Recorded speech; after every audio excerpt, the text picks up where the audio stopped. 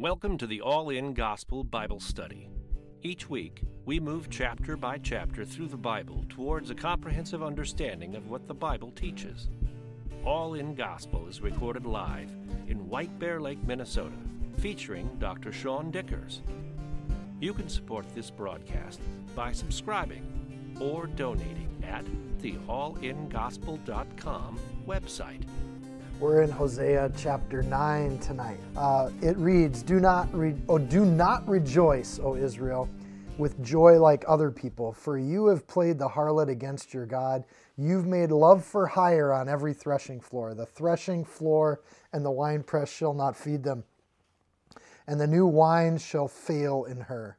Context is that God is letting go of the northern kingdom. He's waited 200 years for them to repent. They have not done it.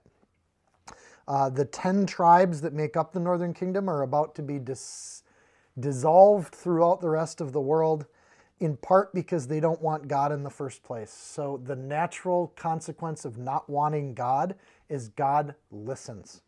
And then you don't have God. And then you're left to whatever happens afterwards. So they are going to have to deal with the Assyrians without God's support or help or protection. And that will not go well for them as it comes forward. The hope of God withdrawing himself is that the survivors actually choose to repent. So God's true hope for his children is that they actually do desire him in their lives. And when they do, and they ask him, he will return. So that idea of giving up their idols is something that they just have to be broken of. So they keep going after this stuff, and they're showing a disdain for God when they do it. And Hosea is that prophet where he has had to marry a prostitute, which is an image of this relationship. He loves them. He wants them to be in a covenant with him, but they just keep breaking the covenant. Every time he looks up, they do it. So Hosea chapters 1 through 3, God had Hosea marry the prostitute as an image of how he feels about Israel. And then we start off in this chapter using that metaphor. Basically, you've made love for hire on every threshing floor. The idea in every town is they'd find the highest spot they could, and a threshing floor was a flat area of concrete where you could put the wheat crops and the wind would blow away the chaff. And the idea of using or using those spaces for harlotry, basically, is that they would have idol worship at these threshing floors because they were an image of the harvest. So this is where they would worship their gods. One of the forms of worship was to have sex, and that sexual act was seen as a religious act to some of the Baals, Ashtaroth in particular. But here that image is used as this idea of a hilltop being, every single hilltop has this going on. Basically, instead of having a blessing in their harvest, verse 2, the winepress shall not feed them. Their harvest isn't going to give them joy at all because it's filled with all this corruption. Verse 3, they shall not dwell in the Lord's land, but Ephraim shall return to Egypt. Ephraim's another name for the northern kingdom because that's the biggest tribe. In the same way we say Judah for the southern kingdom, even though Benjamin's part of that too. But Ephraim shall return to Egypt. They shall eat unclean things in Assyria.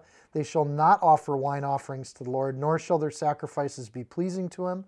It shall be like bread of mourners to them, and all who eat it shall be defiled, for their bread shall be for their own life. It shall not come into the house of the Lord. Egypt to Assyria is like saying north to south. Everywhere you look in this, every one of them, from border to border, they're going to have this failure of the crops.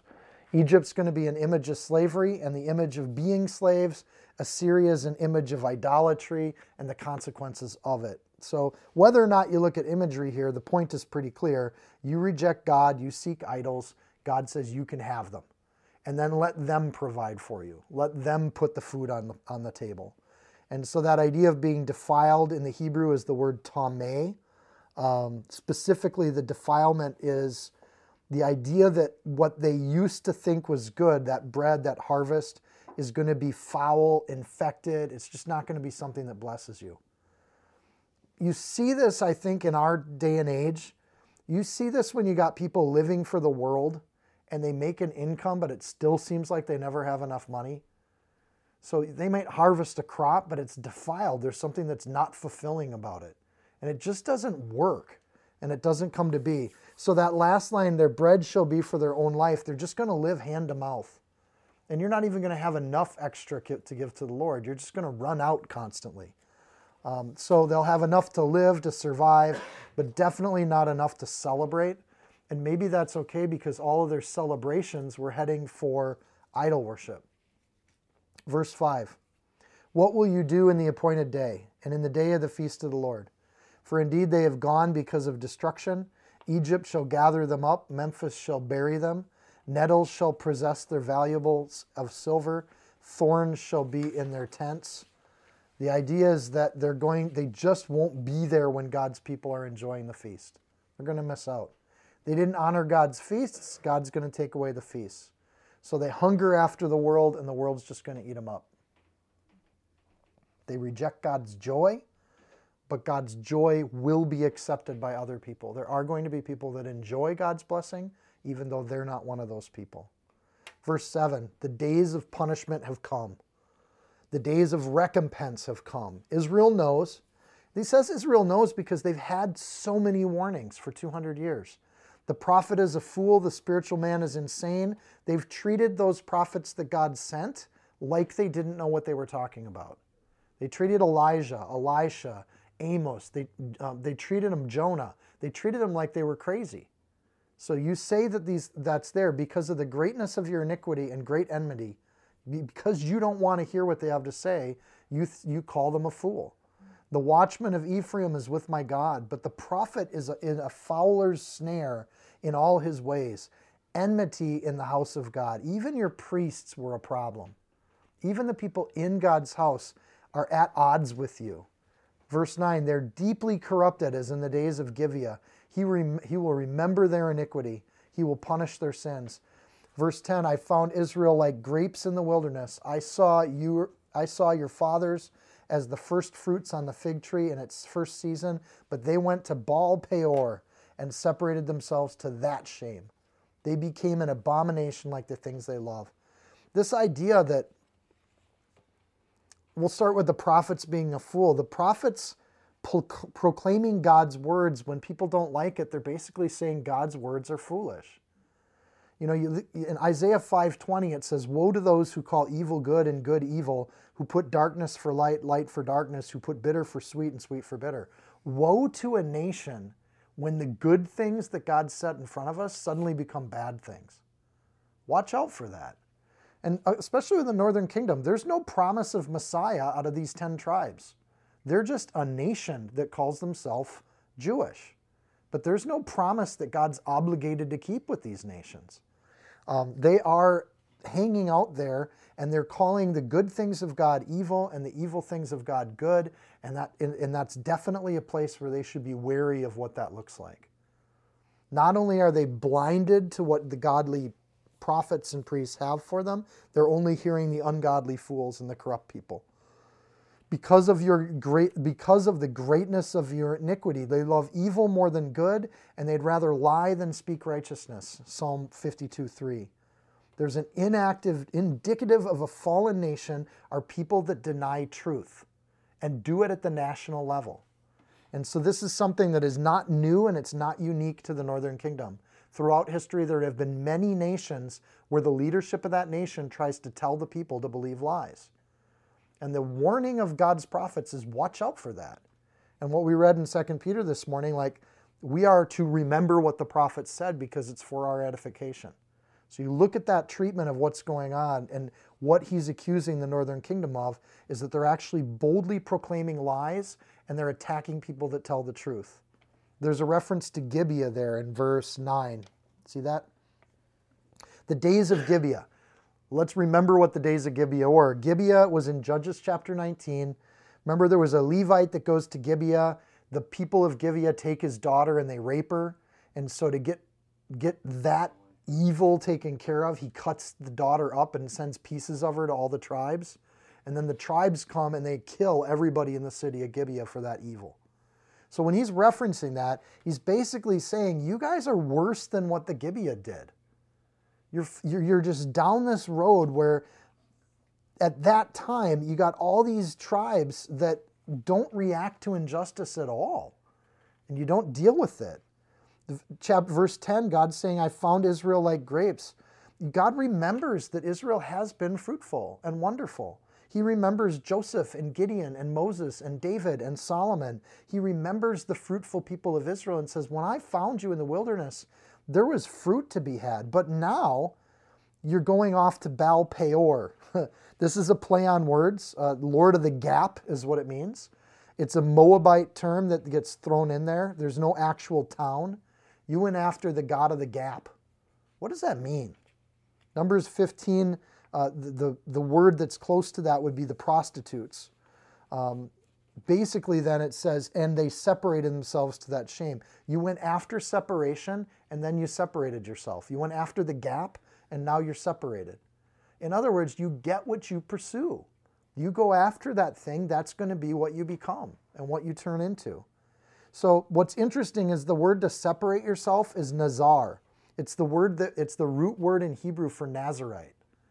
And a Nazarite was somebody under Levitical law that set themselves apart for God. And here it's being used the opposite way.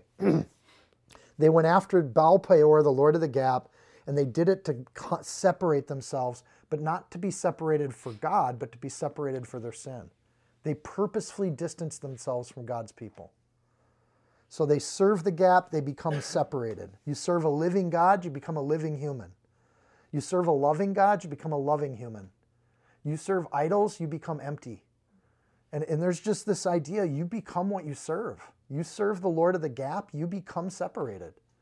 And it's one of those kinds of things like asking yourself, are you better for the things that you serve in life? Are you a better person? And so go to verse 11. As for Ephraim, their glory shall fly away like a bird. You served the Lord of the Gap. You became separated. Not only will you be separated, you're going to fly away. You're going to be that far away from God's people. Their glory shall fly away like a bird. No birth, no pregnancy, no conception. Though they bring up their children, yet I will bereave them to the last man. Yes, woe to them when I depart from them. Kids are a blessing. Part of the curse of the northern kingdom, remember, was their Chemosh worship. They would go to Baal worship festivals. They would have sex without any limits or boundaries of marriage. And then they would get pregnant, and then they would serve Chemosh by getting rid of the babies. And so this idea of there's a consequence here. If you reject God and you distance yourself from God and you're going to go after those kinds of things, one of the consequences that's completely just is, well, God's going to limit the amount of times you have babies. And there's kind of a mercy in this.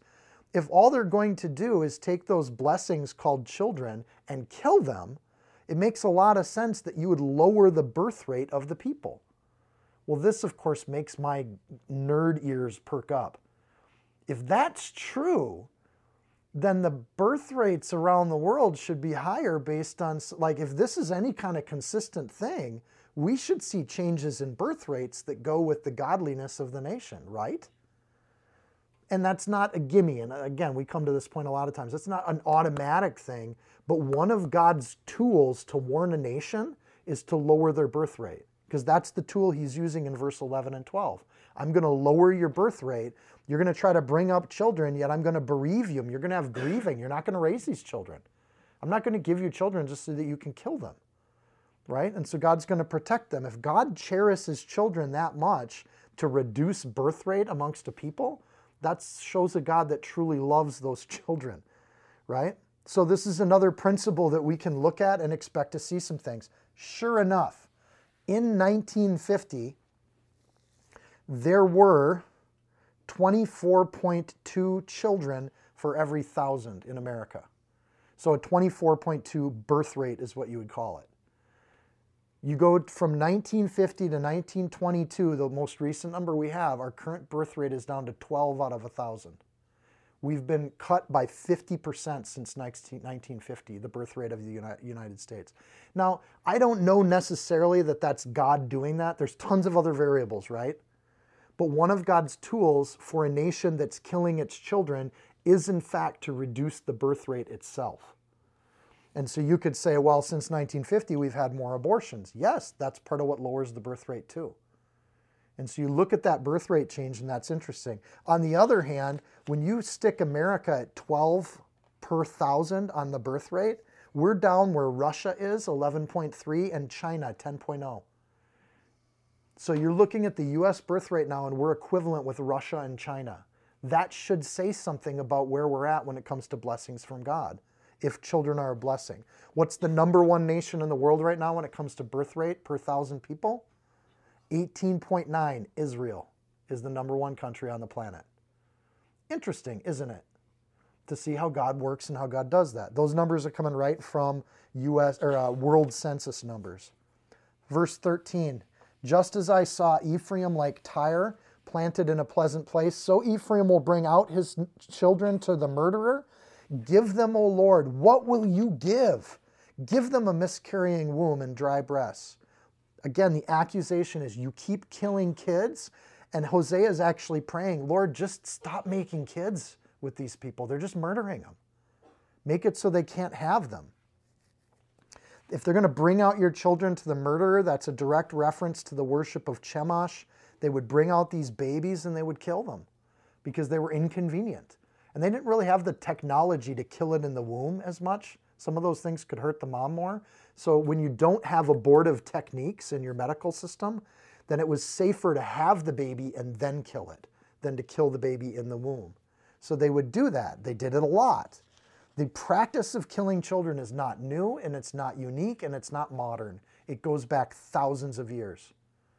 But the practice of killing children before or after birth, any time from fertilization forward, is something that God has always disdained. And he's always said that's not his intent for that child. He didn't fertilize that egg so that you could kill it. And so there's that idea of what will you give? Amos kind of starts out with a frustration. Go, give it to him, Lord, verse 14. But then you can see there's a pause there. It's like and I like this is interesting in the writing because it's like initially there's this anger at verse 14, but then he keeps himself in check. And instead of putting his will on the murderers, he just stops and he shifts gears. What will you give, Lord? What are you going to do to these folks? And I think for believers, that's an interesting pause for us. When we get a sense of being so infuriated with injustice, to just stop and breathe and say, God, not my will, but yours, it's a really healthy thing to do. God, what are you going to do next? How are you going to deal with that? And then he kind of prays, give them a miscarrying womb and dry breasts. But verse 14 is an interesting verse because it almost feels like it's free form when it's there. So either it is free form and somebody's just recording what he's saying out loud, or he's actually trying to show this change of heart as to putting it in that sense. But frankly, the idea of a miscarrying womb is not good. That's deeply painful for people that want to have babies. This is a hard thing for couples to go through. But in this sense, again, it's a sad mercy that the best thing God can do is limit the amount of baby killing that's going on in this country, and to do it by taking away those conceptions.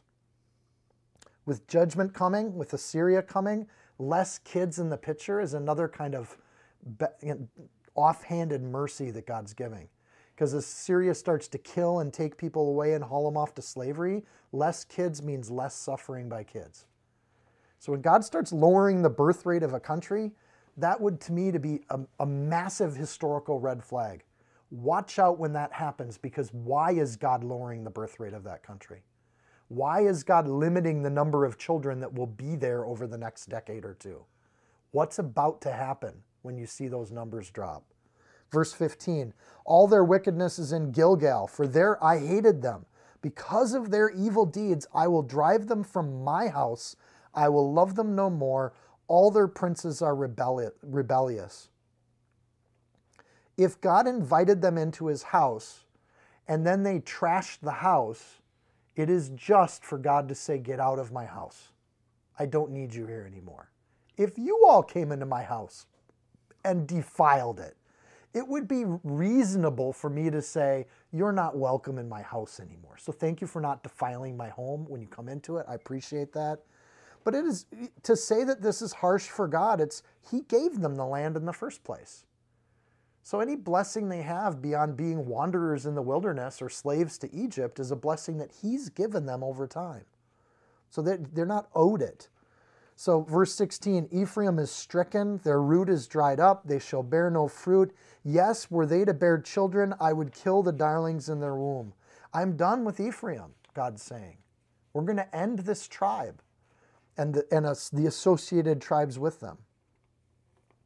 At this idea of God ending the darlings in their womb, really interesting concept, that God is the creator of life.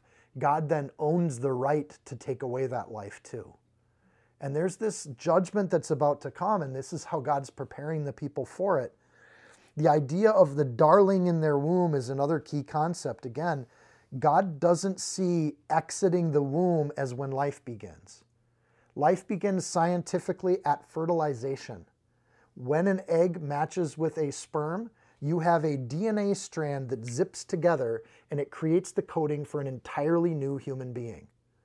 And at that point, the coded human being is separate and totally different and distinct from the mother, different DNA. Psalm 139:13, for you formed my inward parts, you covered me in my mother's womb. It's interesting that in the Psalms, God covers the child in the womb and takes care of it and nurses it and cares for it and keeps it growing. But in this verse, with accursed people in verse 16, he also can take away that life before it ever happens. It's God's choice. And this is tough for us humans, especially when we want a baby. And God's saying, I have these plans for you, and this is how I'm going to direct your life. So God decides if the baby's covered, protected, and if it grows to term, or if it doesn't. And God holds that right, and it's not something he's given to the Israelites. Verse 17, my God will cast them away because he did not obey them, and they shall be wanderers among the nations, exactly where they started when God found them. It's going to take away the blessing. God's had enough. He's had 200 years of asking them to repent, which means God has a longer patience than I do. So after 200 years, he's saying, I'm going to just take away the blessings and remove it. He had to bring these consequences, and it's precisely what he said he would do if they disobeyed. If you look at Deuteronomy 30, he promised them if they disobeyed that he would do exactly this. So if a God doesn't do it, then he's not keeping his promises. So he's delayed 200 years, but at some point, if he doesn't keep those promises, that makes God a liar. So God's going to keep his promises with these people. They've disobeyed long enough, and he's going to end that. Application-wise, God has said the same thing to us. If you choose to follow Jesus Christ, you have a path that heads to heaven.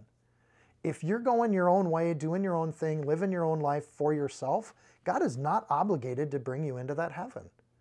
And there's a patience there. He gives us a lifetime to figure this out, which for us seems like this big, long time. For God, it's a blink. It's nothing. But he gives us this season to figure out who we follow and who we serve. And I don't think it's an accident that when we go through the Word, it often speaks right to our heart. He knows who we are. He knows where we're at in life, and he knows when we need to hear things and how we need to hear them. So when we read passages like this, for me, that's a double check. Where's my heart? What am I serving? Where am I at? What do I stand for? Who am I living for? Where's my love and my adoration put? And that promise to us is that if we put our heart, mind, soul, and strength on Jesus Christ, there's nothing but better ahead of us in eternity. Then you get to chapter 10.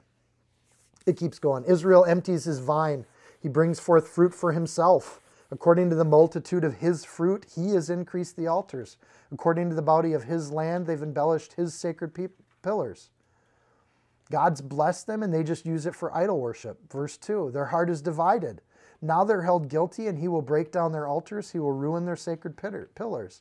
This is the thing. This is what I think the summary of chapter 9. When the heart's divided, this is probably the toughest part about the Christian walk. Is we get saved and we believe with our head that Jesus is our Savior, but then adjusting our lives to actually serving the Lord the way he says to do it, that's hard to do when the calling of this world is still pressing on us. So our heart gets divided.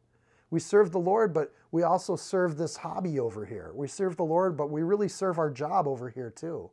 So it's a tough thing for Christians to negotiate that. We have to work in order to eat, but we don't have to serve that work. We do it to make a buck. Right? But what we serve is the Lord God Almighty. And if the Lord calls us here or there or the other place, we would go even at the expense of those other things in this world. And that's a really tough place to be. Don't use God's blessings for sin. Take those blessings and use them for the kingdom. When there's excess in your life, you give it to the Lord. You got extra time, how can you serve people in the body? You got extra afternoon, how might you evangelize to tell people about the gospel? You have extra resources and you got people in the church that need things, help them out, right? So that idea of just having the heart divided, the way you solve that is to take whatever's left and bless people with it. So you have an undivided heart. But they're held guilty. Again, much of Hosea is set up like a marriage contract. Or much of Deuteronomy is set up like a marriage contract. Much of Hosea is set up like a divorce contract. The bride of Israel is guilty, and he's holding them guilty, verse 2. And that means the covenant was broken by them. And at that point, God's obligations change. Verse 3. For now they say we have no king because we did not fear the Lord. And as for a king, what would he do for us? They have spoken words, swearing falsely in making a covenant. This judgment springs up like hemlock in the furrows of the field. I like when Hosea uses these kind of poetic phrases to describe what it is. What's it like to have hemlock in the furrows of the field? You're growing a nasty, poisonous plant where other people are going to try to eat. So that's what Israel's doing. By poisoning Judaism, they're actually hurting the people that might go there for wisdom. But this is what God hopes for in the loss, is that they start to ask questions like, why don't we have a king anymore? Remember, this was the whole deal. They wanted a king, and God said, I'm going to give you a king, but your hearts are going to fall away from me. And so he hopes that as he withdraws these things, that they actually start to wonder, and they start to see, verse 3, because we did not fear the Lord. They start to understand why the blessings are being taken away. I think it's much more dangerous for a country to have all these things happen, right? Your crops start to go bad, flooding, fires, everything we've seen in Amos and Hosea. Your birth rate starts to decrease. You start to just have more and more troubles. There's threats and rumors of wars all around your country. It's even worse to go through that and not even start to think that it might be Christ. It might be God. But God's hope is that they stop and say, oh, all this is happening because we didn't fear the Lord as a people. We ramshackle ran over God's law, and we didn't even care. And his hope is that they start to be able to say these things. They start to recognize, verse 4, that they have spoken words and they made a false covenant.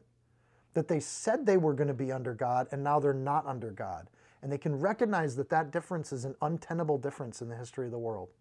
You can't say you represent God and then go out into the world and do ungodly things, because God won't have his name be besmirched like that forever. And 200 years is a long time to wait to get the hemlock out of the field. But that's at some level, they're going to realize that's what's going on, that the breaking of the covenant was their responsibility. Verse 5, the inhabitants of Samaria fear because of the call of Beth-aven, the calf of Beth-aven. Sorry about that. Calf there is so he already mentioned Gilgal and then this Beth-aven. There's no town called Beth-aven. What it is it's a play on words. The town where the big golden calf was, we know is Bethel. And so when he says Beth-aven, he's making a play on words. It's like if I were to say, here we are in Lake Elmo, but then I changed that and it was Lake Helmo, right? He's just doing something where he's changing the word a little bit to kind of make fun of the name of that place.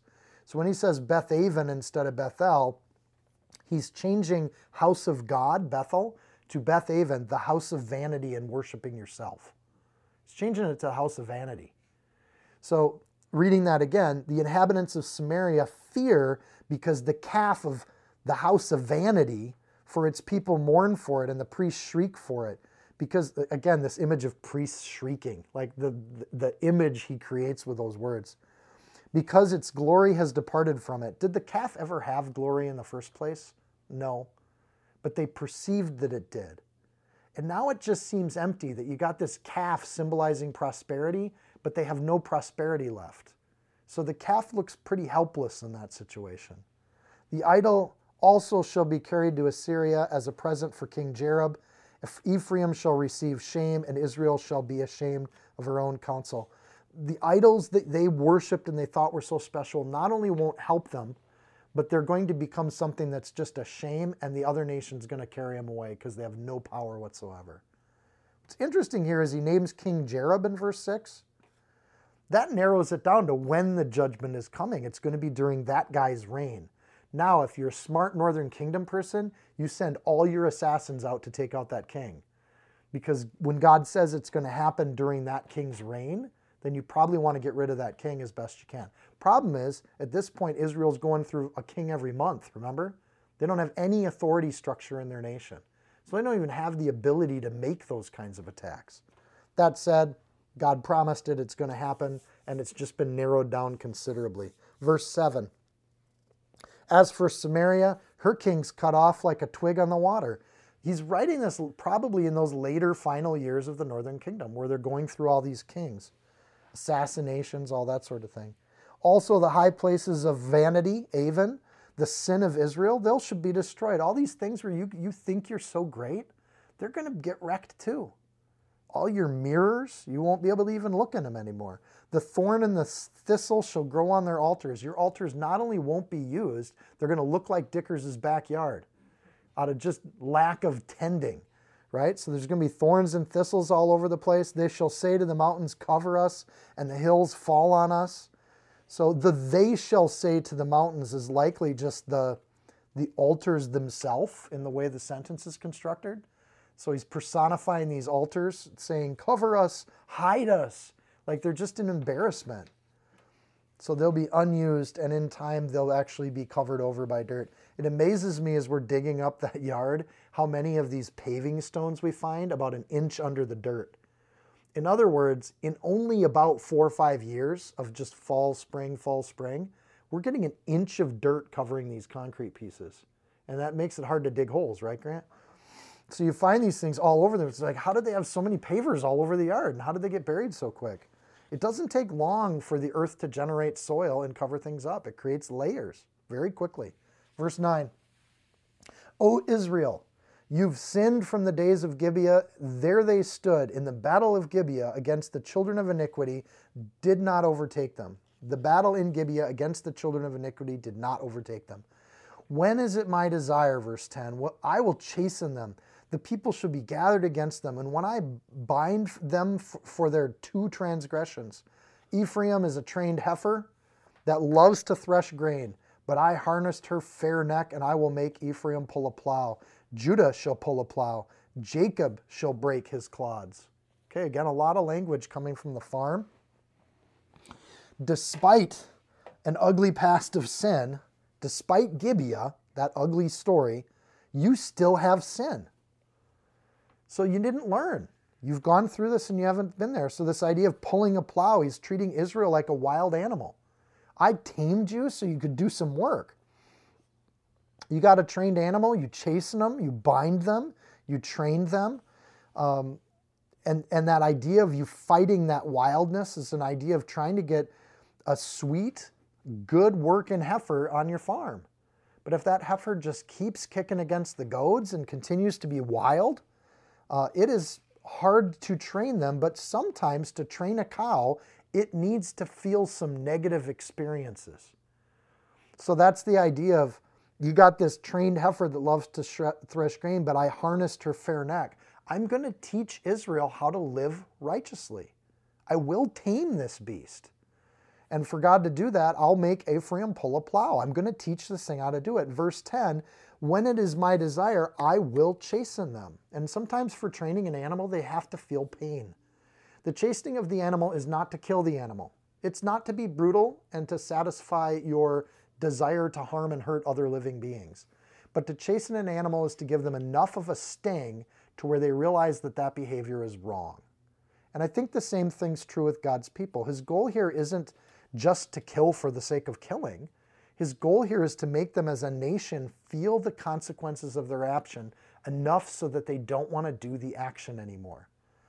And I think one thing that's helpful when you look at God's judgment in these situations is that this actually works, right? When the Israelites come back from Babylon, when they start to randomly return from Assyria from different places, after the return of the Israelites, we never see idol worship again in this form that they were doing back then, ever.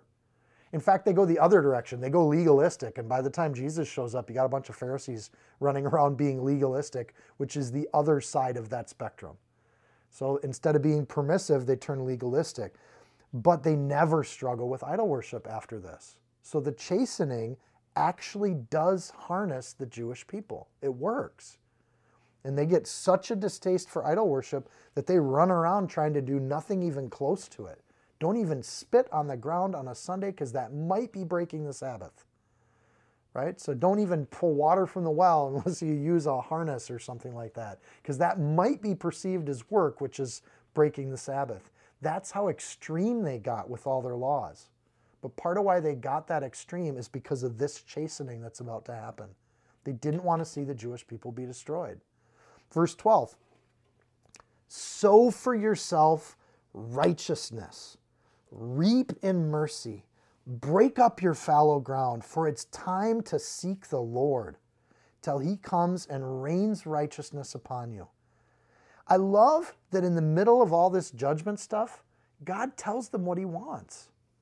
This is what he's looking for. When sinful living reaps the consequences, chapter 8, verse 7, sow the wind, reap the whirlwind. Here he gives the opposite side of that equation.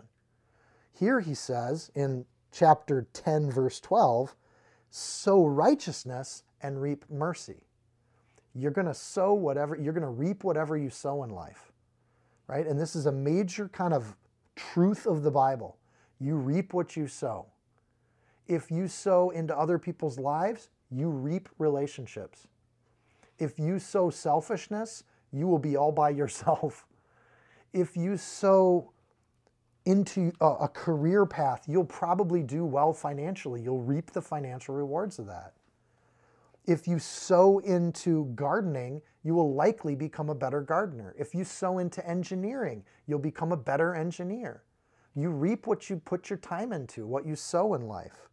So God always shows us the door, and even though he's explaining all this judgment, he's showing them what to do in the face of judgment, which is to sow for themselves righteousness. Learn how to live rightly.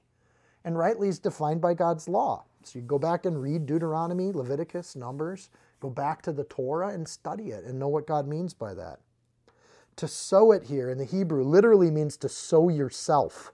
The word for isn't necessarily there in the Hebrew. Sow yourselves. You're the seed. Plant yourself in the ground. To sow was something they would generally go out and just scatter seed on the ground. And so in response to judgment, he's telling God's people to plant themselves in a new place. Reap in mercy. Righteousness is not sinlessness. We should know that. To be sinless, you give sacrifices under the Levitical system. For Christians, to be sinless, Jesus is our sacrifice. We simply accept it. You don't reap sinlessness. Righteousness is to live rightly under God's law. That doesn't mean you're without sin. Sin's in the heart. But to live righteously means your actions are done according to God's law. Kind of a slightly different thing. And then the idea is reaping mercy. So you don't farm for mercy, you reap mercy. And understand that mercy is to not punish you for your sins. So if I live righteously, God may choose to not punish me for my existing sins. You see what I'm saying? Living righteously doesn't mean you don't have sin. Otherwise, this sentence doesn't make sense. If I live righteously, I might not be punished for the unrighteous parts of my life. That's the hope. Because God actually has mercy and he wants to forgive. Break up your fallow ground. Ground that isn't farmed for a year is called fallow ground. So in Jewish law, they were supposed to farm land for 6 years, and on the 7th year, they gave it a rest. So when you came back after that ground would be hard. It would have random weeds growing in it that would create root systems, which were great nitrates. They make the soil healthy. But if you go ahead and try to farm that fallow ground, you got to break the ground all over again. So you get out the big iron plow, you put your oxen on it, and you start breaking that ground, and it's hard to do. What God's saying here is he's comparing it to the human heart. God sees that they were farming unrighteousness, and it hardened their hearts. What they need to do now is farm righteousness and break up the fallow ground, break that ground up again. If you're out of practice, that might mean some tough times. If you're going to try to live righteously and you haven't been, that might mean making life changes. And that's not easy to do. It takes some intention. It takes a big iron plow to come in and get that sorted out. So breaking up the ground, another effect of that, when you break up fallow ground, it actually softens the ground. God often tells us to have our hearts soft to his will and his word. I would rather have a soft heart than a hard heart because it's simply healthier. And to have a soft heart means we actually feel and have empathy for the people around us. To have a soft heart means we're receptive to God's correction in our life. To have a soft heart is a lot less energy. I don't have to resist whenever God's trying to convict me of something. I just hear it and change. Mark 4:5, some seeds fell on stony ground, hard ground, and where it didn't have much earth, and immediately it sprang up because it had no depth of earth. Trying to live righteously with a hard heart doesn't go very far. It springs up quickly. Everybody's going to see your efforts to be righteous because you'll probably make a big show of them. But without a soft heart, the roots don't grow down and the plant withers and dies. So you get people that are like all excited to live for the Lord, big effort at righteousness, and then because the roots never hit that heart, it just dies out and they wither away. Break up your fallow ground. It's interesting that the advice of Hosea, God's word through Hosea to Israel, is that the reaction to judgment should be to get a soft heart again.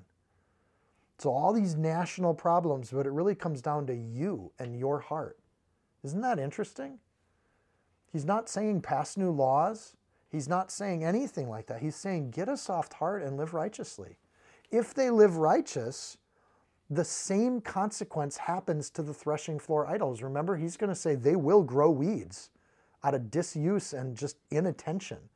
All those false idol places are just going to stop being in existence.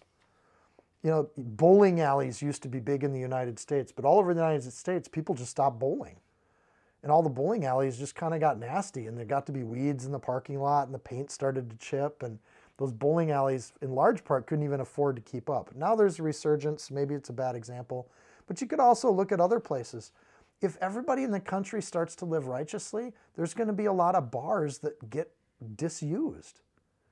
And so God making a promise or a prophecy that the idol spaces will be disused, it's either going to be happen because the idol worshipers are hauled off by Assyria, but there's a possibility if they humble themselves and change that they go into disuse because the godly people don't use idol worship spots. So there's this idea God's giving, there's still a choice to be made here that would fulfill God's prophecy either way. And I like this. Right on the edge of judgment, verse 12, and this is one of my favorite verses in these chapters, for it's time to seek the Lord. The way you break the ground is to redirect what we seek. And when do you do that? Right now, today. You don't wait another second to do it. God's putting something on your heart, you act on it. Don't harden your heart against it. Change and live differently. Deuteronomy 4:29, but from there you will seek the Lord your God, and you will find him if you seek him with all your heart and all your soul. The promise of God has always been, if you seek him, you'll find him. So you pursue him with everything you got. Now's the time. Now's when we do this. Today's the time to seek righteousness. This is the hour. This is the second, the time to seek the Lord. No other time. If we live that way, blessed are those who keep his testimonies, who seek him with their whole heart. Psalm 119:2. And we do this till he comes. What's interesting as he's saying this is there is this till he comes that gets thrown in there. That's interesting. Who's he talking about there? And I think sometimes these prophets were saying things and they're thinking about the consequence of Assyria, but then because it's the Holy Spirit speaking through them, 2 Peter chapter 1, because it's the Holy Spirit speaking through them, those prophecies refer to some other things too. So it's time to seek the Lord until he comes means the Lord is going to come. And there's a promise of the Lord himself coming to be with us here and will rain righteousness on us. This is great. There's a created cycle here of our time to seek the Lord is until the Lord comes. Well, Jesus has already come and gone, so does that mean we don't seek the Lord anymore? No, because he's promised that he'll come again. So from the prediction of this prophecy, the call of the person that wants to seek the Lord is to do it and to do it right now. And that hasn't changed with Jesus, and it won't change until he comes. We plant the seed with an expectation of growth. If we're going to till up our fallow ground and plant the seed of righteousness, you don't plant seeds not thinking anything's going to come of that. So we I would argue we plant seeds for our own, it's a self-serving thing to plant a seed. But there's a long-term benefit that you're expecting when you plant a seed, that there will be a plant, that plant will have fruit on it, and that'll all happen. So when we have faith, we plant a seed and we expect that faith will grow, even if it's small as a mustard seed. We trust that what God's word is true. And here's what the prophet says. He says that now's the time to seek righteousness. So we trust that that's true and we do it with the expectation that something will grow if we do those things. Hebrews 11:6, without faith, it's impossible to please him. For he who comes to God must believe that he is, and that he is a rewarder of those who diligently seek him. Seeking the Lord God, what does that look like? Again, 2 Peter chapter 1, read the word of God. Be with the saints. Worship. Praise. Those are the things that you do to seek God. I don't know how to praise. Well, try it, and try it awkwardly. I don't know how to read the word. Show up to a Bible study. Do it consistently. I don't know how to hang out with the people of God. Neither did I until I actually started hanging out with the people of God. You have to just do those things and have faith that that seed will grow into something beneficial. Until it rains righteousness upon you. There is a cycle of life. Investing in righteousness then produces righteousness. If you plant a tomato seed, it produces tomatoes. Imagine that. So if we seek righteousness and we pursue it and we have an expectation of growth in it, we sow righteousness, we reap mercy, we don't get punished for our sins, our heart gets softened, we break up the fallow ground, we seek the Lord with that, and then he shows up and it rains righteousness upon us. We get what we plant. In the same way that the idol worshipers are going to get what they planted. So I just like this idea. It rains righteousness upon you. God grows the seed. God grows the righteousness. What do you do with all that righteousness that's raining upon you? I would highly suggest replanting that in a softer heart and let the cycle continue. And let it just do some things. Verse 13, he's going back to the other side. You have plowed wickedness. And you have reaped iniquity. That's the opposite of righteousness and mercy. You've plowed wickedness, you've reaped iniquity, you've eaten the fruit of lies because you trusted in your own way. I can't tell you how many times through the Old Testament we keep coming back to this idea. They did what they thought was right in their own eyes. And there's a way that people think is right, and it leads to death. It goes to show, if you believe the Old Testament is true, there is our own instinct which will inevitably lead us to the wrong decision. You have to go through life following your own path long enough to see how it doesn't work until you utterly distrust your own instincts more than you trust God. Wait, there's some sort of thing there, right? You distrust your own instincts and you grow in trusting that God maybe knows better than you do how to live your life. And as that happens in life, there's a blessing that comes with it. These, verse 13, they're not getting the blessing. They're getting the opposite thing. They're following their own path. They're sowing their own desires, and they're reaping their own desires. They're getting what they sowed. Next, what you think is strong, Israel, is going to fail you. So he kind of expands on this idea of plowing wickedness. In the multitude of your mighty men, they think armies are going to save them. They think they got the best military around, nothing can touch them. Verse 14, therefore tumult shall rise amongst your people, and all your fortresses shall be plundered. As Shalman plundered Beth Arbel in the day of battle, a mother dashed in pieces upon her children. That's not a pretty picture. Thus it shall be done to you, O Bethel, because of your great wickedness. At dawn, the king of Israel shall be cut off entirely.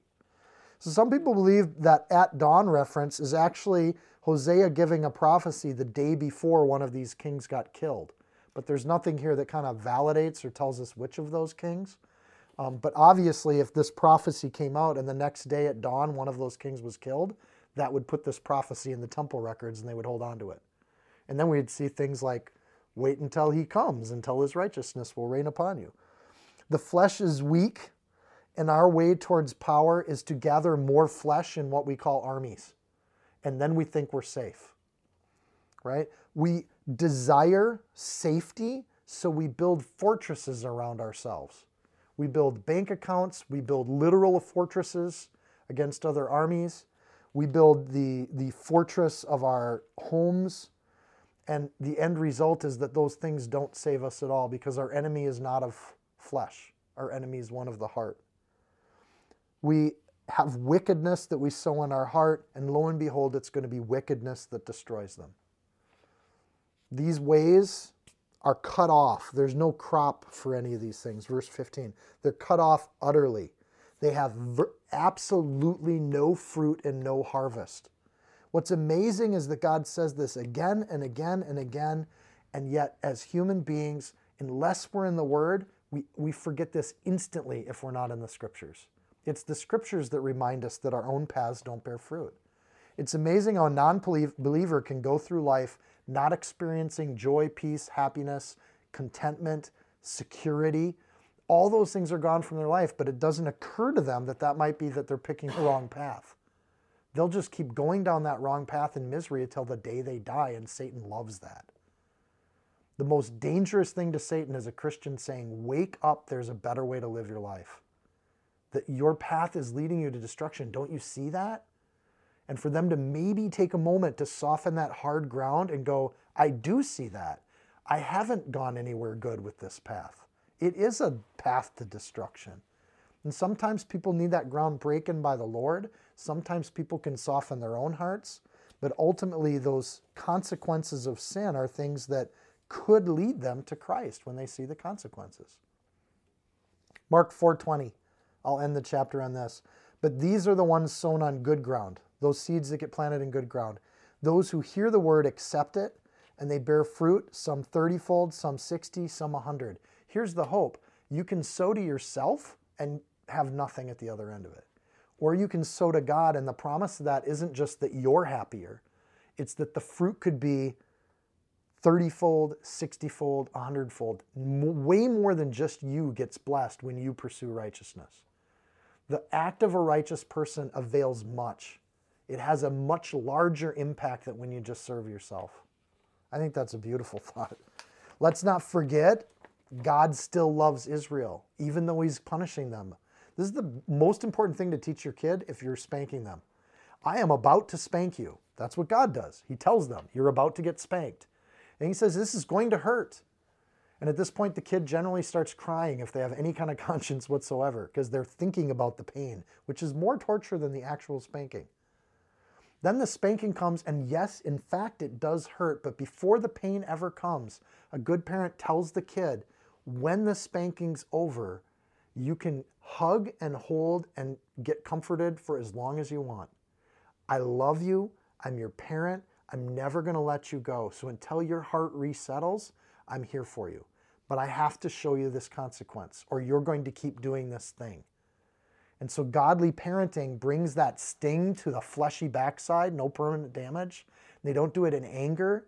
They do it in love. And I would argue from Hosea, as he gave us this image as a heartbroken husband watching his bride go astray, he's disciplining Israel in love with the hope that they will cling to him afterwards. They might cry a little bit, but after the crying, there's a resolution to never do idol worship again, because they recognize and remember the spanking that comes with it. And that's going to actually be the result. So in Hosea chapter 11, it says, when Israel was a child, I loved him, and out of Egypt I called my son. Again, this image of God as a parent and Israel or his children. As they called them, so they went from them. They sacrificed to the Baals and burned incense to the carved images. This is the problem. His children keeps doing this. And it says, I loved them. Just a very kind of interesting idea that God loves his children. But he keeps saying it. I do love you, and I do want what's best for you. But I can't let you keep doing this and not experience any sting. Out of Egypt I called my son. There's a metaphor here. Literally speaking, like this is a super rare occasion where Israel's referred to as a male. Do you see how it says, I loved him and I called my son? Almost always when God speaks of Israel, it's his bride or his wife. Even the Hosea image is a female. And God's people are presented in the female. But in this case, again, it's rare that gender gets swapped and Israel's referred to as a male. Why? Because God's sliding in a prophecy about Messiah here too. And it says, out of Egypt I called my son. So for Hosea, he's probably thinking, well, that's God calling God's people out of Egypt. But that's not how it gets used in Matthew 2:15. Matthew uses this verse in reference to Jesus avoiding the massacre of Herod. And out of Egypt, because Joseph and Mary went down to Egypt to avoid the killing of the babies, and they came back when the angel told them it was safe. And so Matthew says that and says this is exactly as the prophet said. So again, we get another example of it. It means something to the prophet in the current times, but it's also messianic in the other sense. Verse 2, they went to idolatry, and in Israel at its best is an image of Jesus. At its worst, it's an embarrassment that God's got to deal with. But at the same token, we get this thought that God loves Egypt, and he also loves his son Jesus in that verse. Interesting use of prophecy by Matthew. Like you could argue, well, that's an odd way to use prophecy, but we actually see that the disciples used prophecy like that. And they would take these phrases and take them, you could argue even out of context, but they're using them because they're God's Holy Spirit inspired words, and they're applying them to Jesus. And we see that multiple times. This is just one of those instances. Verse 3, I taught Ephraim to walk. Again, this parenting image keeps coming up. Taking them by their arms, but they did not know that I healed them. I drew them with gentle cords, with bands of love. And I was to them as those who take the yoke from their neck, and I stooped to feed them and fed them. This is an image of a toddler learning to walk. In verse 4, those gentle cords. One of the ways you can teach a kid to walk that was popular in the first century and before that in the ancient world is you'd take little ribbons, so you didn't hurt the kid, and you'd tie the ribbons to their hands so the kids could kind of grab the ribbons, but because they're ribbons, they're not like a rod or something hard. So they could kind of use them to help balance, and as a toddler, they could teach themselves to walk, and it would help the muscle development along. You could still help teach a kid to walk like this. I frankly like watching them figure it out for themselves. But if you wanted a kid walking sooner than later, you could use little ribbons, little gentle cords is what they're saying here. Bands of love, right? I'm just going to do this because I want to help you learn to walk. And he gave them the law. And then he gave them Joshua. And then he gave them the judges. Then he gave them kings that he picked out for them. He gave them those gentle cords to show them what right living looked like. And I was to them as to those who take the yoke from their neck. I was the one that lifted the yoke of slavery off of you. And so he's helping them remember, I'm the guy that did this. I did it because I loved you. Again, this is the explanation before the spanking. Remember, I'm the one who loved you. But now you're not going to get gentle cords. You're going to get Assyria. This is going to hurt. And as this spanking's coming, you got to be aware that I love you even though this is about to happen. It says, I stooped and fed them. He's maybe referring to giving them manna in the desert. But I think overall he's saying that he was the one that helped the crops come in. He was the one that helped them get prosperity. When God says he stooped, the word there is one that would imply a condescension. So the idea that God does come down to meet humanity, right? And so even that idea of stooping and coming down, you could see that as messianic too. God incarnating himself was to limit his own existence so that he could feed us the word of God directly. And as Jesus condescended to earth, he stooped down in order to feed us these things. But he also gave rain, he gave bounty to crops. All of this special attention was kind of God saying, I love you so much, I'm happy to stoop down and help you. Now here's the thing, we see coming down to someone as often that's referred to as a bad thing in our world. It's bad to condescend to someone. Well, it is if you're equals, right? But God's not our equal. And when he condescends, that's something that's loving and beautiful. When a parent stoops down to help a child, it's done out of love, not out of distance or hatred or what we would say is negative condescension. So when God stoops down to feed and care for people, it's loving and it's beautiful and it's wonderful. It's what a parent does with their kid when they get on the ground to play with them. I don't normally sit on the ground, but when I have grandkids, whoop, I'm on the ground. I'm down at their level and playing with them, even if it hurts to some degree. And it probably will. Verse 5, he shall not return to the land of Egypt. Again, we've switched to that singular personal male pronoun. He shall not return to the land of Egypt, but the Assyrian shall be his king, because they refuse to repent. And the sword shall slash in his cities, devour his districts, and consume them because of their own counsels. God isn't the cause of these things. He's pulled his protection, but the cause is their own human sin and their avarice. And because they've sinned and they refuse to repent, this is going to happen. So he's giving more specifics on what that's going to look like. Verse 7, my people are bent on backsliding from me. Though they call me the Most High, none at all exalt him. That's, again, an interesting turn of phrase. Though they call to the Most High, none at all exalt him. Now, these are the words of God referring to himself as a him. This is, an odd thing, but yet when you put Jesus into the mix, it's absolutely true. It's worded correctly, right? Though they call to the Most High, none at all exalt him, a singular male pronoun, the Messiah. They don't exalt Jesus. So they call themselves believers, but they dishonor their God. That's not a good thing.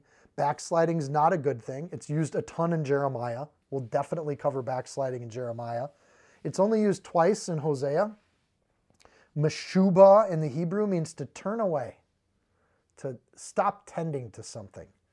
And I always thought of backsliding as if you're trying to climb a gravel hill and then your feet slip out from under you because the gravel's going away, that you kind of are moving forward with your feet, but you're actually sliding backwards.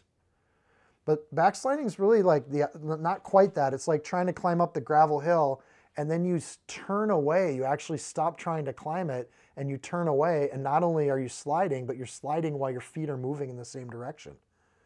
So it's like going down a gravel hill and you're going down faster than you're even walking because the gravel's sliding out from under you. So backsliding isn't accidental. It's not like something you do because you're not tending to things. The use of the word here is that backsliding is actually to turn away. And we see other passages where if you're not turned towards God, you're probably walking away from God. But we rarely as humans stay static. It's not that we don't move or we stay constant in that sense. So it's not making a mistake. Backsliding in this context is an active choice to focus elsewhere and to turn in another direction. Repenting is the opposite word in the sense that you take a turn. That's the same idea, but you're turning towards the good. So backsliding is to turn towards the evil and the empty. Repenting is to turn yourself towards the good and the righteous. And those two words are two sides of the same coin, but the word is turning.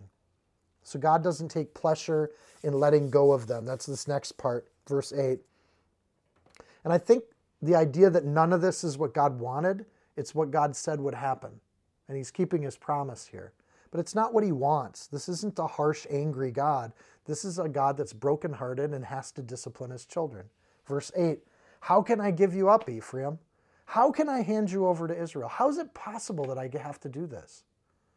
How can I make you like Admah? How can I set you like Zeboim? So those two towns are, if you've all heard of Sodom and Gomorrah, those are two of the other five. There were 5 towns destroyed. So that's 2 of them that were destroyed. Sodom and Gomorrah, Admah, Zeboim, and I can't remember the 5th one. My heart churns within me. My sympathy is stirred. I feel for you. As you go through this pain, I'm going to go through it with you. Honestly, the best thing I can think of is when we did have to spank the kids. I hated it. I'd always look at Steph going, do you want to do it? And she'd look at me going, no, you get this one. I'm home all day and I've been doing it all day. And so the idea of having to spank, boy, for a parent, it feels like you got a kid that isn't learning. They didn't listen. And so God's sympathy is stirred. His heart churns within him. This is not a good moment for God. This bothers God. I will not execute the fierceness of my anger. I'm not going to let go the full fury of how I feel about sin. I will not again destroy Ephraim, for I am God and not man, the Holy One in your midst, and I will not come with terror. So this is an interesting thing. It bothers God that there's going to be a consequence here, and even in punishment, Yet he's going to hold himself back here because he's God, not man. When men get wronged and we exact vengeance, men go overboard. Humanity goes harder than they have to in vengeance. And God says the opposite. I'm not like you. I'm the Holy One. Interestingly, it says, in your midst. Again, another messianic thing gets slipped in here. He's present, and he's present with Jesus in our midst, but he's also present with the Israelites as this consequence is going to happen. He's present with us today, and he will be present with us at the second coming too. So there is just this, the use of language here is just interesting, and it fits in all those contexts. For I am God. I think we start to break up the fallow ground. We can break up our hearts with that thought alone. He's God and we're not. And that humility, honestly, is one of the very first but most essential steps in humbling yourself before the Lord. Is God in charge or are you in charge? And that idea of God just reminding them, I'm God, I'm not a man. He's not our equal. He's not, and it bothers me sometimes when yes, Jesus is our friend and he's come to us as a brother in some ways, but he's also our Lord, Creator, and God. He's not mankind. And so this idea of Jesus, my buddy and my pal, only goes so far with me, because then you see verses like this. Also know that we can have a very personal relationship, but we are not equals. God's not our equal. And so that idea of I am God is that idea that God is to be worshiped and to be understood as such. And in that context, we can be friends of God. In that humility and that full understanding of his love, his patience, his promises, his condescension, his sacrifice that was made for us, when we realize those things, now we can have a right relationship. Now we can have intimacy with God. Now Jesus Christ becomes our friend at that point, with the understanding that he's also our Lord and our Savior, as he's referred to. I don't think we'll ever come to fully understand the love that God has for us. I think that you can spend a lifetime grasping some degree of God's love, but I think there's sins and trespasses that we're not even aware of that God is overlooking when he forgives us.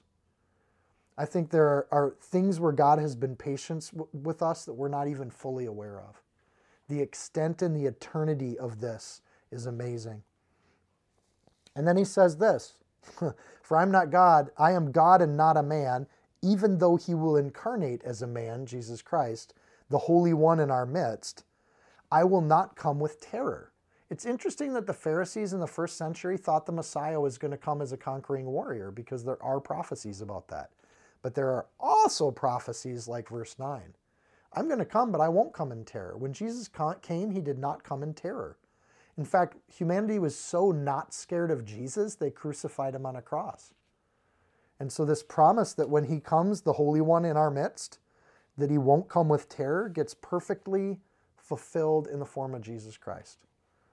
Again, we go through the prophecies and you think you're in the Old Testament, but you really find you're just talking about Jesus. In fact, you go through the Old Testament and you find that pretty much the whole Old Testament is a precursor to Jesus. And it tells us all about what to expect when Jesus shows up. So we should expect that he's not going to come with terror. We should also expect that there's a conquering warrior there. But the kind of warfare Jesus introduced us to was a spiritual warfare. So Jesus says as much, John 17:13, but now I come to you, and these things I speak in the world, that they might have my joy fulfilled in themselves. When Jesus came, not only did he not come with terror, but he came with the message of hope and joy. Here's how to be joyful. And he just told us. Verse 10, they shall walk after the Lord. He will roar like a lion. When he roars, then his sons shall come trembling from the west, and they shall come trembling like a bird from Egypt, like a dove from the land of Assyria, and I will let them dwell in their houses, says the Lord. This is hope right in the middle of a consequence. I'm going to spank you, but in the end, I'm going to also give you a home, and I'm going to love you. And even though you're going to realize the action was the thing we have to deal with, you as a person are the thing that I love. I don't like the sin, but I love you so dearly, I'm going to make this right. And you can cling to me as long as you want after this spanking. I'm going to actually open up that opportunity. until your hearts become settled in the trust and in the faith of God as your provider. They shall walk after the Lord. It's interesting at all these messianic pieces, and then that idea of just walking after. One of the things Jesus said is, if you follow me, follow me. So the idea of following someone is Jesus walked a certain way, we're going to walk after in that same path. We're going to walk like Jesus. So we see that pop up in the New Testament. The remnant of the northern kingdom being sent off to Assyria, if they start following the Lord, they're going to come back. And they're going to find Jesus. It's interesting that when Jesus sent the disciples out by two, he sent them out in all directions. And when he told Peter and he told Paul to go preach to the Gentiles, guess what remnants were out amongst those Gentiles? The Assyrians scattered the northern kingdoms. There are descendants of those people in all of those Gentile nations, in all directions. So God going out after them, I think he's seeking after these lost tribes, person by person by person, bringing them back by the call of the Lion of Judah, Jesus Christ. And the message of Jesus went out to all nations, and this tribe is part of those all nations because they've been disseminated and dispersed there. Israel's going to regather in the future. They're going to rule themselves again. They're going to buy their own houses, verse 11. So yes, you're going to all be scattered, but Israel will be reformed someday. Remember the northern kingdom broke off from the southern kingdom under Jeroboam because they wanted to do things their own way? God's saying at some point, I'm going to fix even that wound that you guys caused. You guys split up Israel. I'm going to put it back together. And so I think it's exciting that we live in a time where we do see a united Israel. And you notice when you look at Israel today, there is not a northern Israel and a southern Israel. There is not the Ephraim capital of Samaria or the Judean capital of Jerusalem. There's just Jerusalem. There's just Israel. And so it has been reunited. They shall come trembling like a bird from Egypt, like a dove from the land of Assyria. Again, Egypt and Assyria is they're going to come from north and south. They're going to come from all directions. And coming trembling like a dove is not coming in like a conquering army. So Israel, I'm going to reunite you, but when you come back, it's not going to be your army that makes this country happen. You're going to come back trembling. You're going to come back weak. And you're going to come back in a time of peace. Doves are inevitably like a bird from Egypt, like a dove from the land of Assyria. A dove is often an image of peace and an image of the Holy Spirit.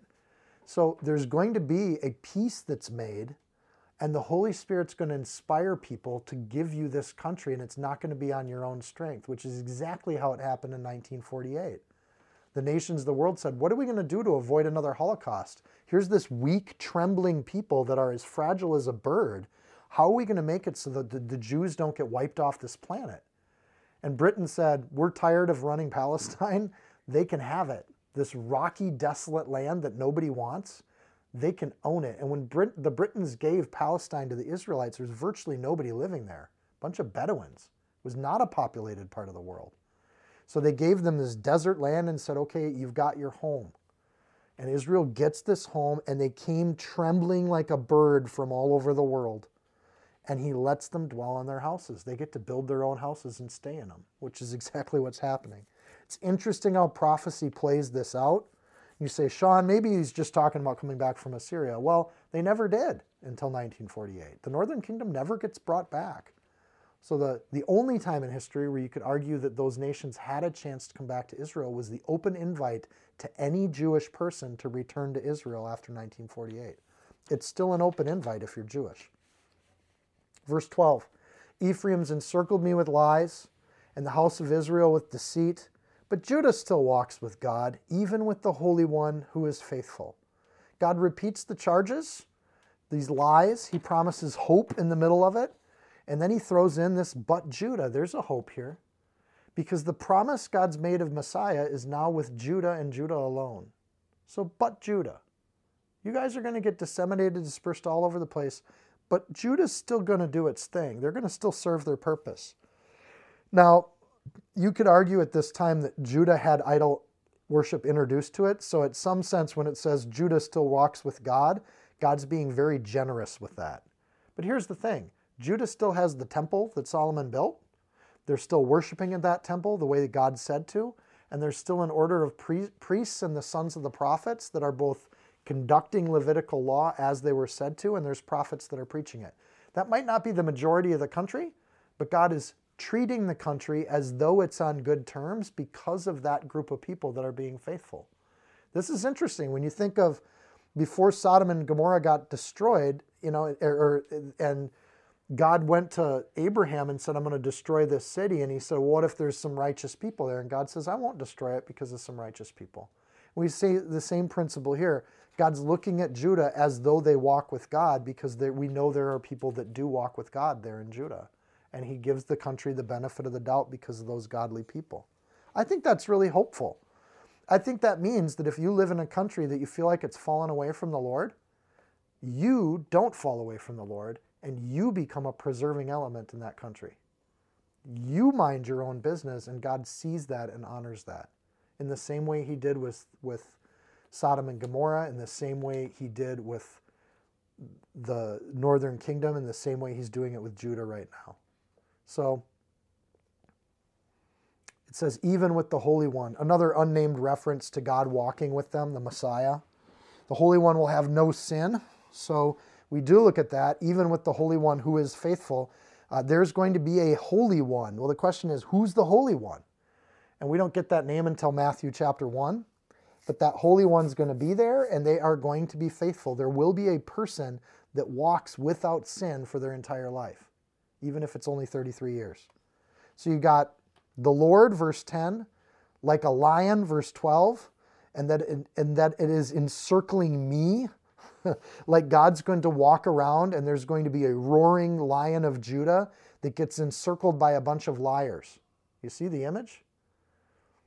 Verse 12, walking with God, even the Holy One. So same being, different names. They associate that God, verse 12, is actually the Holy One, faithful. It's interesting to see how the disciples treated Jesus as God when they understood who he was. Same principles here in the Old Testament. Verse 9, I won't destroy. So the first coming is Jesus as Savior. God comes as himself. And there is a roaring that's there.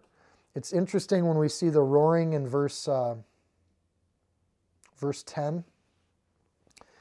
And we've talked about this before. When a lion roars, it's first of all incredibly loud. And the design of the roar is when a lion roars, it's meant to freeze the prey. So if you got a pack of little sheep and the lion's hungry, the lion will sneak up as quietly as it can, and then it'll try to scare the crap out of them. And cats, I think, delight in this because they're predators. So the lion will roar this blast of a roar. And on the plains and prairies, this would be a terrifying thing for the poor little sheep. Some of those sheep, most of them, will run away from the sound of the roar as fast as they can. And in doing that, many of them will hurt themselves, and then the lion gets to eat that way. But some of those sheep will not know what to do, and they will freeze. And this is the idea in nature. This is how the lion's roar works. If they go up to a pack of any kind of grass-eating beings and they roar loud enough, some of them will just freeze. And the lion simply walks up and kills it and destroys it. And so there's this idea of when there is a God coming as himself that will be surrounded by liars who will not destroy us, the Savior, but there's also a roaring lion who will be there that will be roaring. And there is an idea that God is going to walk over and roar. There will be something that is said or done, and some people will run away from it, and some people will freeze. But the effect of the lion's roar should be that something happens in our heart, and we respond to it in some way, shape, or form. So if the lion is God, and he's walking with Judah and in their midst, we see a lion of Judah, and it's only used one other time when we see the lion. In fact, Jesus' first coming is always referred to as the Lamb of God. But then you look in Revelation 5:5, and you get the only other reference to Jesus as the lion. But one of the elders said to me, don't weep. Behold, the Lion of the tribe of Judah, the root of David, the branch of David, the Nazar, has prevailed to open the scroll and loose the 7 seals. The time when Jesus is referred to as the lion is at the second coming of Christ, when he is going to, for the godly, we don't have to weep. For the ungodly, he's about to end them. And the roar of the Lion of Judah will freeze people in their tracks and cause them to run in panic. because the judgment of God is going to come, and it's going to come in a much less passive way than his first coming, where he told us how to live. So the 7 seals are all judgments that are going to be passed on a sinful earth, extremely reflective of what's about to happen to the northern kingdom. The judgment of God is going to come and wipe them all out. We have very few occasions of that kind of judgment in the history of the world. One is Noah. One is Sodom and Gomorrah, which got referenced in this chapter. The destruction of the northern kingdom is one of the other times. And you have to go all the way forward to Revelation to see that repeated or mirrored again. The judgment of the entire world will be a reflection of Noah, Sodom and Gomorrah, and the destruction of the northern kingdom. So you see these pieces coming together, and for me, it makes me really appreciate prophecy.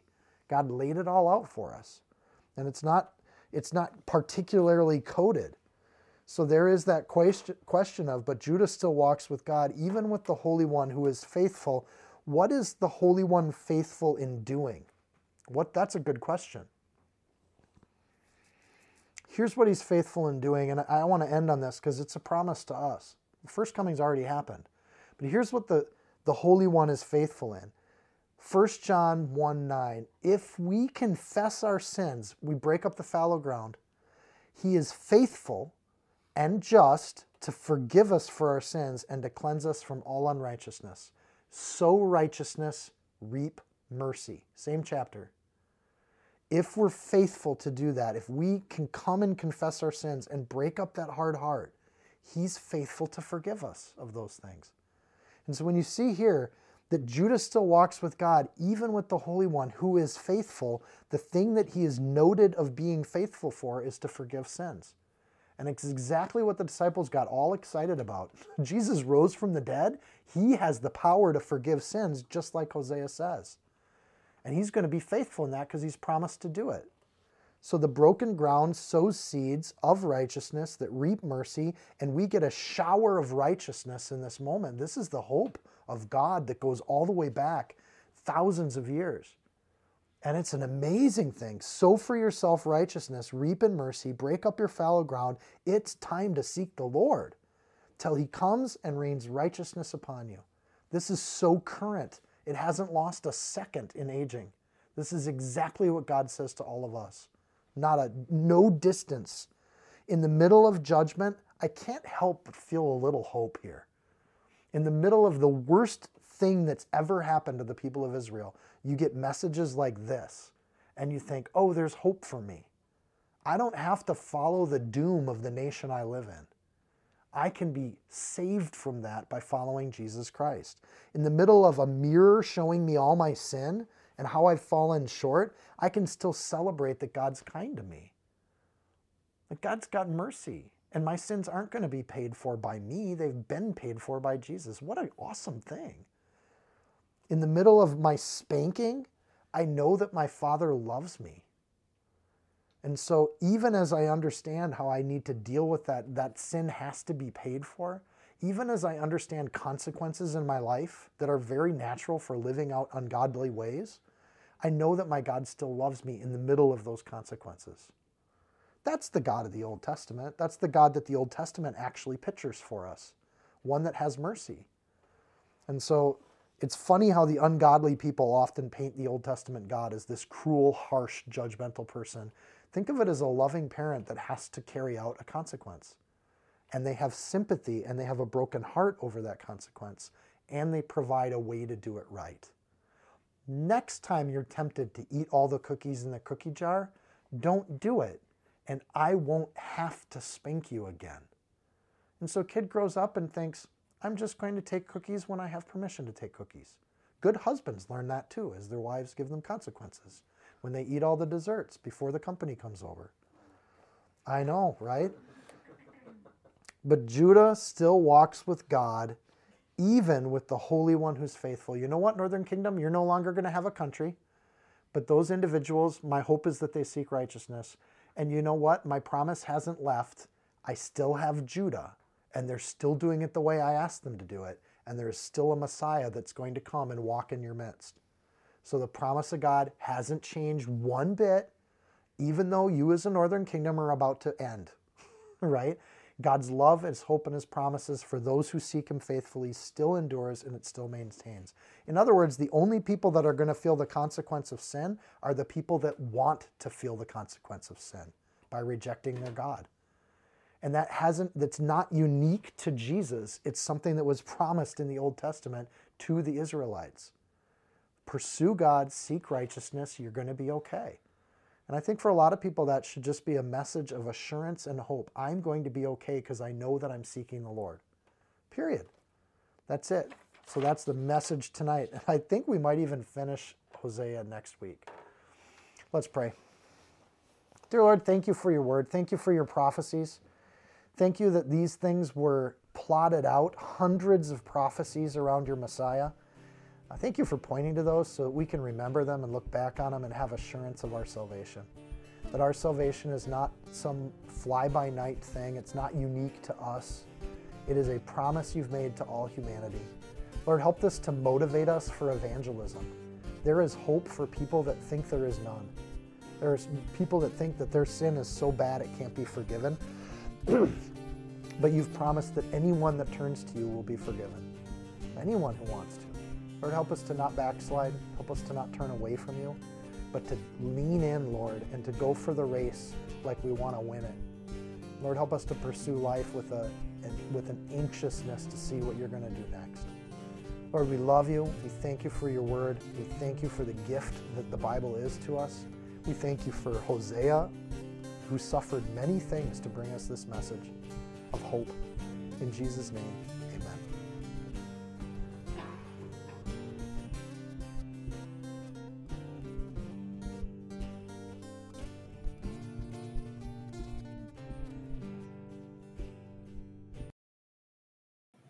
If you found this teaching helpful, insightful, you can support this podcast by sharing it with a friend. Screenshot it, tag it, post it on your social media.